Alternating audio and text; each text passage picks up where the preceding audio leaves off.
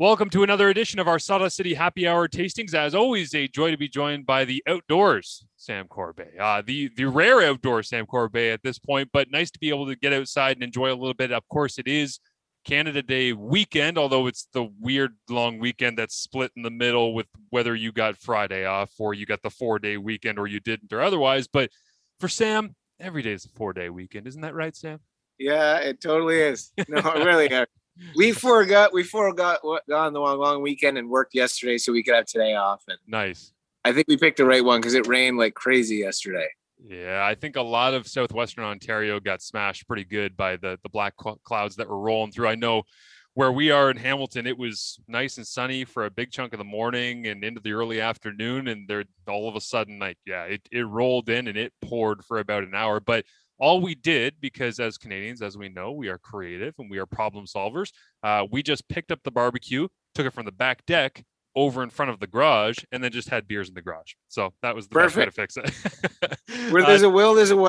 Exactly. And it was fantastic. And I actually had a couple of binary systems yesterday, which if you want to see the review of that or any of the other Sawdust City beers, of course, you can go to our YouTube channel. CF Perspective is where you can find us. I was actually looking through the lineup the other day, saying we've done almost 15 of these at this point. We're doing one a week, but it's a nice lineup where I really do feel like, you guys have so much going on, and whether it's limited releases or stuff that's brewery exclusive or otherwise, but in terms of things that are readily available or going to be readily available, like Lusciousness that we talked about last week, you can go to our YouTube page and you can check out the review. And Sam gives great detail on all of these beers, which is why I'm excited today. And I had to give this one the full Norway treatment, Sam, because I've had one of these juicins and it's so good, man. It just straight up, when I first got it, and I love New England style IPAs in the first place, but when I first got it, we did the taste test of it, my fiance and I, and it was patio nights. We did it with the Sun Lager, we did it with Juicin, and we did it with, I think it was the guava passion fruit kettle sour that we got from you guys, and we did the 4 of them, and we agreed, both of us, that this was actually our favorite. We enjoyed the others; they're really smooth, different aspects to all of them, as we've talked about, but this one, I think, probably gets universal appraise, does it not, from your perspective? Yeah, it was our OG NE IPA where our head brewer back in the day, Caleb and James, got together and they really pushed this style. Like at the time, which is like 5 years ago, there wasn't a lot in Ontario in terms of this style of beer. So we've had a number of years to refine it and sort of tighten it up, and it just gets better every year. And it's one of those releases that we do every May 2-4, and it's become like a summer beer for a lot of people up here, and definitely a fan favorite, and people look forward to it. It always sells super fast. We're probably going to be brewing our last summer batch in the next week. Actually, I lied. We did it on Friday. Nice. Or sorry, Friday for me was Thursday. Right. So it was yesterday. Cheers. There you go. That is beautiful, man. The color on this thing is incredible. And it's, again, it's amazing to hear you say that the New England style IPAs 5 years ago were not super prevalent, because good luck walking through any LCBO anywhere in the entire province these days and not seeing 15 of them from 15 different places. Everybody seems to have their own. And I understand that it's because of the explosion of IPAs and IPA culture, and everybody's just obsessive about it, as we've talked about. But specifically with New England style IPAs, what is so attractive about it, and what drew you towards wanting to really have this be kind of like a bell cow beer that you could go to and say, this is part of who we are? Well, it was actually like, it began with a mustache competition, which we used to host every year at the Only in Toronto. And a friend of Caleb's actually ended up winning, and they brewed a beer, and they brewed Juicin. And at the time, like, it was pretty, like, new, like I said, but everyone sort of knew that this style was coming, and it was just a matter of time. And we kind of got out in front of it. And then over the next couple of years, as we saw, as it hit and the sales and everything grew, and we didn't really want to put it in the LCBO. We wanted to keep it exclusive to Sawdust, so give people a reason to come up. And there was so many. It actually took us a while to go to the LCBO with a hazy, because we felt like, they are a style that sort of demands freshness and being where it is from the place. But as we tightened our, production and we figured out, how to make the haze stable for longer, we felt comfortable going with a few other ones, but we still wanted to keep juicing in house and keep it like a special once a year release. And it's definitely, it has like its followers, and we love that they're there and they come up in the summer, and that first weekend is just, it's a crush of people slamming the juice in, and it's now a summer tradition. That's awesome. Yeah, it's important to have those summer traditions, as we know here on Canada Day weekend. But also, the thing that I'm interested in hearing you talk about wanting to keep it exclusive is, how do you know when to keep something exclusive and when to try and push something else to LCBO? Because I know for a fact, because like I said, I love New England style IPAs and I love things that have like stone fruit and citrus and apricot and any of that.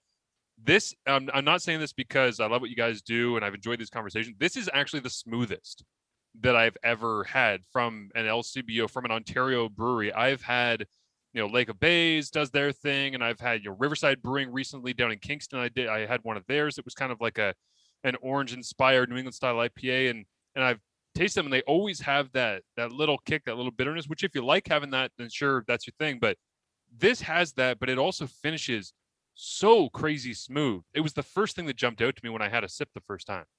Like I said, it's been 5 years. So like at the beginning, we sort of were learning. We tried different yeasts. We've tried different malt profiles. We've tried different, beginning and finishing gravities. And over those years, like, it wasn't just juicing that we were doing it with. Juicing sort of was like the one that began. And then we tried it with other ones. And over those years, as we did more of them and sort of nailed the process, it takes time. Everything takes time. And even keeping that haze, like, we tried different yeasts. Some yeasts would fall out and some would not. We tried different high protein malts to see which one had the longest stable haze. And all these things, like I said, it's just repetition. Anyway, it's the same as sports. You got to keep trying. You got to run those plays over and over again until you get it right. And then when it comes game time, you're a little bit more comfortable doing it. Yeah, I was going to say, the can design, as always, is wonderful. But I have to admit, as much as we are a football podcast, this just screams 1990s baseball to me. The name and the picture. That's just a big, juicy backside right there, getting a nice big old steroid needle hitting home runs. Here's the thing. So that was actually the first Caleb's his original design was a big baseball player with a needle in his arm. Like, it literally was that. And then but his now wife, Emily, she actually drew the peach with the needle in it completely on its own. Like, it already existed as a piece of art. And they both were like, well, this just actually fits way better. So they went with that. This is a sort of a new version of that painting that she had done. But it's funny that you say that, because that is exactly, almost eerily, exactly what he had wanted it to portray. He's a big baseball fan. I was going to say, I'm also wondering whether or not this was pre or post emoji peaches, because the peach emoji is now used synonymously as chicks on Instagram posting pictures of their backsides. So yeah, I don't know. To actually use what looks like the peach emoji with the needle into it, because if anybody is familiar with doping in baseball, they don't typically go into their arm. It's usually into the peach emoji.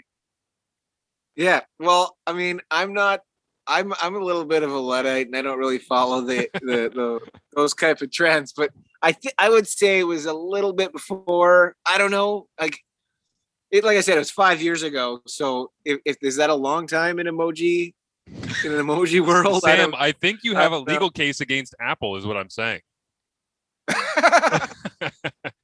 I think you guys created the peach emoji. Doing Apple for their peaches. It's so good, man. It is delicious. Again, 6% as well. You guys cranked it up a little bit there, but it's crazy smooth. I want to ask you about, you said the haze and the process of the haze, and this might be a nerdy brewer answer, but I want the nerdy brewer answer because I find it to be intriguing how you really tried to keep the haze in it and to be able to create something that actually sustains and holds on.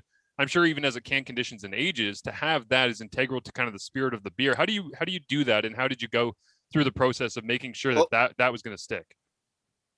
Well, it was finding the right percentages of those high protein malts. Like we do a little bit of oats, but we actually add some wheat flakes as well. and we mash a little bit higher to keep the gravity high. And the strain of yeast that we use, which is actually a strain from Ontario called Foggy London yeast, the guys at Escarpment produce it.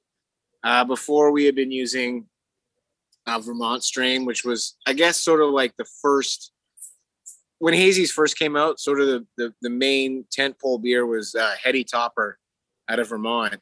And they supposedly used this Vermont strain, so that's what everybody went after. But we found that beer actually cleared out really quick. Like the yeast pulled a lot of the stuff out, a lot of those proteins, and they separated and coagulated.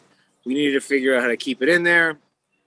We also, a lot of our beers, we use a PVPP product, which is what we add it into the boil, which helps clarify it during fermentation. But we leave that out purposely to keep this in and make sure that, I mean, this is like the anti way of making beer. Like it goes against everything that I learned on how to make beer when I was in Germany.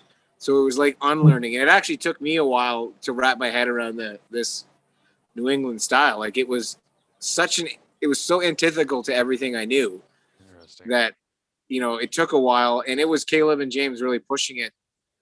I was the old guy. Like, I don't get this. Get it on the porch. But they're really good at their job, and they really pushed it. So interesting. So would you say that the things that are being taught in Europe, sometimes there are blank spots? Maybe there's loopholes. Maybe there's things that are more prevalent in other places like North America or otherwise that aren't being taught, or is it just a different style? I just think it's taking that same, like, knowing the science and knowing what it is, but using it in the opposite way, just like reverse engineering it and figuring it out. Like, it all comes from the same place. It's just, you know, a lot of European brewing is steeped in tradition and they remain there. It's like many things where sometimes it just takes the young new generation to push those boundaries and skip to the next level. It's like music where if, you know, this guy doesn't push that next musician, you don't end up with this type of rock and roll, then you don't end up with hip hop, or you don't. Disco turns into pop, turns into electro, turns into house music, turns it right. It's like, but then it all comes back 20 years later, and they're reusing it in the new stuff. But like, it's you have to have that tradition, and then you just need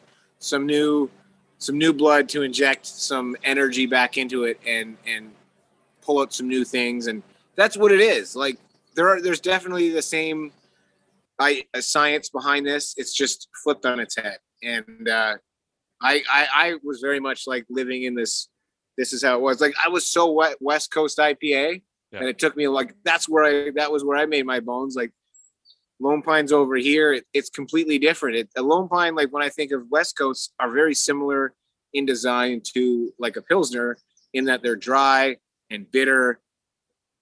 This is sweet and juicy, and the bitterness has to go away. Bitterness has become a bad word almost. Like people don't want bitter anymore. They just want soft, pillowy, juicy. Those are the sort of catchwords. So I had to like unlearn everything that I had learned. I think there's like I think Yoda said that. Well, and I also it's interesting hearing you talk about kind of the differences between the two sides of the United States and really of North America when it comes to beer culture on West Coast IPAs, New England style, because the idea of having that bitterness be almost like a dirty word, as I said off the top, there's people who really like that, right? They want that bite and they love that. But I'm wondering where the next evolution of IPAs is going, because I actually talked to one of my friends recently who said, well, I love like sessionable IPAs, like ones that I can drink all day and hot weather in the summer and all the rest, and they're lower percentage. And I said, yeah, but for me, like I don't need to, throw back 12 beers. I'd rather have 4 to 6 of ones that are higher percentage and really flavorful, like something really, and I like when they're smooth, but I still want that flavor.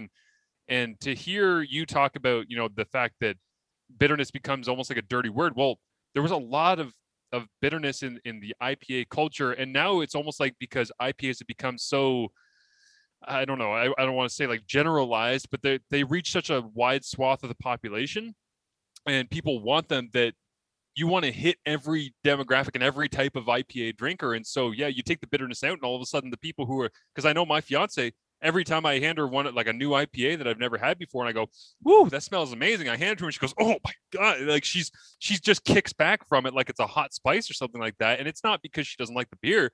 It's that there's a bitterness to it when she takes a sip, or otherwise that she doesn't like. So juicing, like I said off the top, when we had those 4 beers you guys said, she said, this is amazing. I've never had an IPA that feels like this, that finishes like this.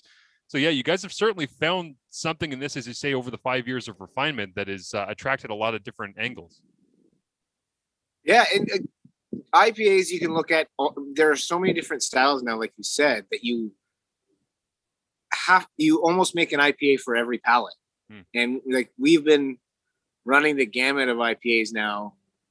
It is a versatile style because there really was no template. Like there, I mean, that's lack of a better word, but like it was almost carte blanche, and everyone uses it as a jumping off point. The old school English IPA, like it's so far removed now from what IPA has become that you can shoot off and have like a mojito IPA like we've done, or you can have a session IPA at 3%. As long as you keep the idea that, and I think sometimes this does get lost, is that it needs to be drinkable in the fact that you want to have more than one. Like you can't just make one where like there are beers that are, I like to call them festival beers, where you go to Beer Festival A and it's super interesting and you have it in your little sample cup. You're like, that was super good. But then you never go back and have it again because it's just not something you'd sit down and have a bunch of. Like, you has to be repeatable. You have to have 3 of them. Like it's no fun if it's not, because then it's like one and done and you move on and it's forgotten in the past. It's got to be, you got to have the hook. You got to get people in there and want them to come back. So you still have to keep that idea when you go into making the IPA, whether it's a ridiculous one or just a straight ahead one. Like you still have to keep that drinkability and that sensibility so that you have more of it. Yeah, absolutely. I got a last couple of questions for you here, Sam, that come in from a couple of people that I sent out, as always, on Twitter. Said, hey, we're doing juicing today from Sawdust City. If you have any questions, let me know. And I got some Canada Day themed questions coming in hot at you here. Okay. So the first one comes in from Sarah, and she asks, what is the most Canadian beer style to you? What is the most Canadian beer style? Jeez. Like if I go back to my sort of like craft beer roots, it's this like ubiquitous Canadian pale ale or / Ontario pale ale that used to be everywhere in the late 90s, early 2000s. It was like vaguely malty, little bit hoppy, but it was just so generic, and it was just exactly Ontario. It was so milk toast that to me was like, I grew up on that. Like it wasn't anything. It was just Canadian. Like it was polite and it's almost obscure, like just not presenting enough of itself. We needed to get a little bit more oomph behind it, and we have, and I think that there are so many beers that are brewed in Ontario and Canada that stand up against any beer in the world. I think there's so many good breweries right now that this is like the renaissance of Canadian brewing is right now. Like you can go out there in any small town in Ontario and you can find some pretty fantastic beer. So that's amazing. And it's pretty special to be able to realize it in the moment is something that I've always appreciated too. When you talk about the idea of Ontario craft brewing and Canadian craft brewing, really taking it to the next level and experiencing this, because people don't realize how good they have it until it's gone, right? Until it goes down, you go, oh man, but there was so many places. And I know this too from living inside the football world, where you don't realize how great a team has been for 5, 6, 7 years until all of a sudden they take a nosedive and you go, man, but remember when? And so it's nice that you have the perspective because you've been around long enough to see the game and go, no, like people need to realize how good this is right now and how much there is available to you. But the next one comes in here from Rick, and he says, when you travel the world, because I think Rick actually mentioned in this comment that he had seen the Little Norway video, one of the first ones that we did, where you talked about going over and talking to people from Europe and trying to do something different for them and having the conversations about, what the history of the town and Gravenhurst and all the rest was, that he actually asked, when you travel the world, what do people think of Canadian beer? I don't think that people think about Canadian beer. I don't think they're just, and it's sad because we don't really stand out. And the fact that we're, next door neighbors to the country that basically kickstarted a beer revolution in terms of craft beer, and they tend to be louder and brasher than we are. Let's just call a spade a spade. They're a little bit more outspoken, and we're happy to play, the little brother and stand in the background and wave. But, that's just, I think it's so Canadian that it's almost disturbing. Like, we don't want to like rock the boat, but we should be rocking the boat. And there's a beer writer out there, Stephen Beaumont, that mentioned like Australia has like they've come up with an Australian pale ale. Like, that's a style. America's got a million different styles. They've basically written the book on styles now. Like, there's an English IPA, but there's an American IPA. There's an American stout. There's an English stout. Like, that's them. There's all these other countries that have defined themselves by a style, but Canadians we just don't.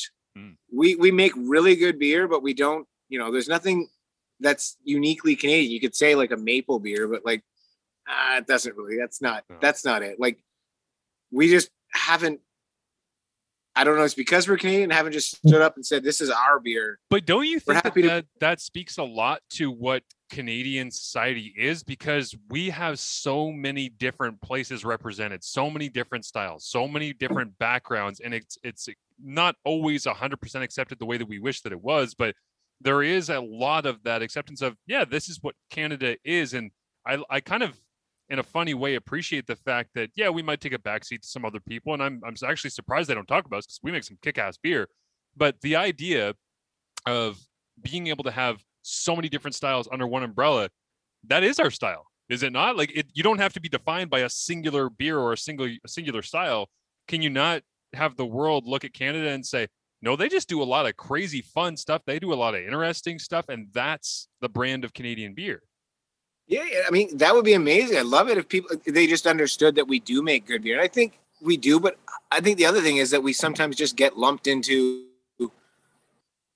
America Junior. Like, we are just North America, and then no one really looks at us as our own self. And I mean, that's a larger question of who we are and our own persona. But like, Australia is its own little island over there. So people like Australia is Australia, right? And or Japan is Japan. I'm just picking countries, but like, we always sort of just get, oh yeah, right, Canada, that huge country that's just above that other country. Like, I don't know. I wish we got more attention, because I mean, I have traveled to many countries and tried beer all over the world, and I can't say it more often. Like, I just feel like we have world-beating beers here, and no matter where you go, from Nova Scotia to BC, like, there's so much good beer here.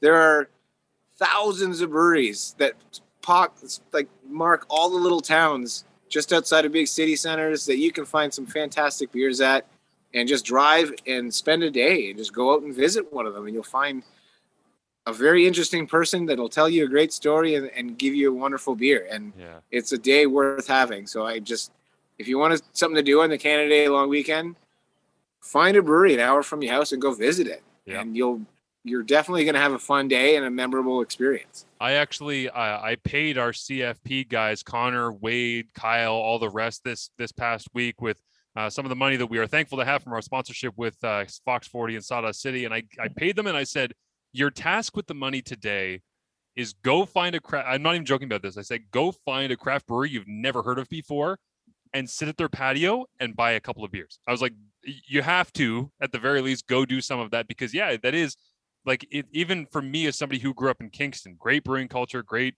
beer culture, all the rest, downtown Princess Street, people love going down there, lots of different places. But I had a beer today from the LCBO I had never had before, and it was from Kingston, and I didn't even know the brewery. Oh man, there's Kingston's, like, they've gone through a bit of a renaissance. I'm actually heading to, not quite Kingston, but Prince Edward County the next weekend, and I was just out that way a couple of weeks looking at Canning Line, and there's a brewery just out just by Bath called the McKinnon Brothers. Oh yeah, they make the Red Fox Ale. I had the beer that they make with their own. I think it's their harvest that they make they grow their own malt. It's wonderful, and those two brothers, they're such nice guys.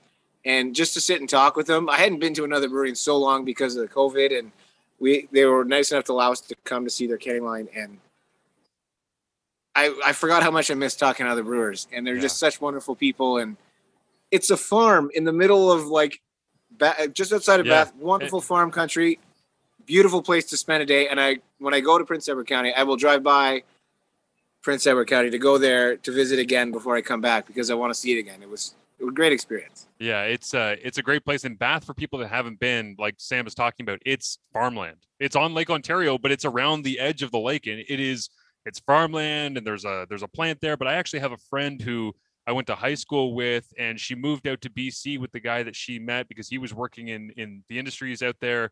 I think he was in fishing, and then she got pregnant, and they came home to raise their child in Bath. They renovated an apartment, and they moved in 5 minutes away from McKinnon Brothers. The first thing that she said to me was, when you come back to Kingston Marsh, we have to go over to McKinnon Brothers. And it's funny because I actually got ingratiated into McKinnon Brothers and what they had to offer when I was at I believe it was iHeart Beer Festival in Hamilton, or the Hamilton Beer Festival, I forget. And I was there, and I was going around and trying different things. And I had two from McKinnon Brothers, and I ended up spending the rest of my tokens at McKinnon Brothers. I was annoying the shit out of the guy that I was working at McKinnon Brothers because I just kept going back. I'm like, hey man, I just like your stuff more than the rest of the stuff that's out here. So I'm just going to keep going here and just hanging out kind of thing. So, and he was great about it and had a lot of fun. But yeah, they do.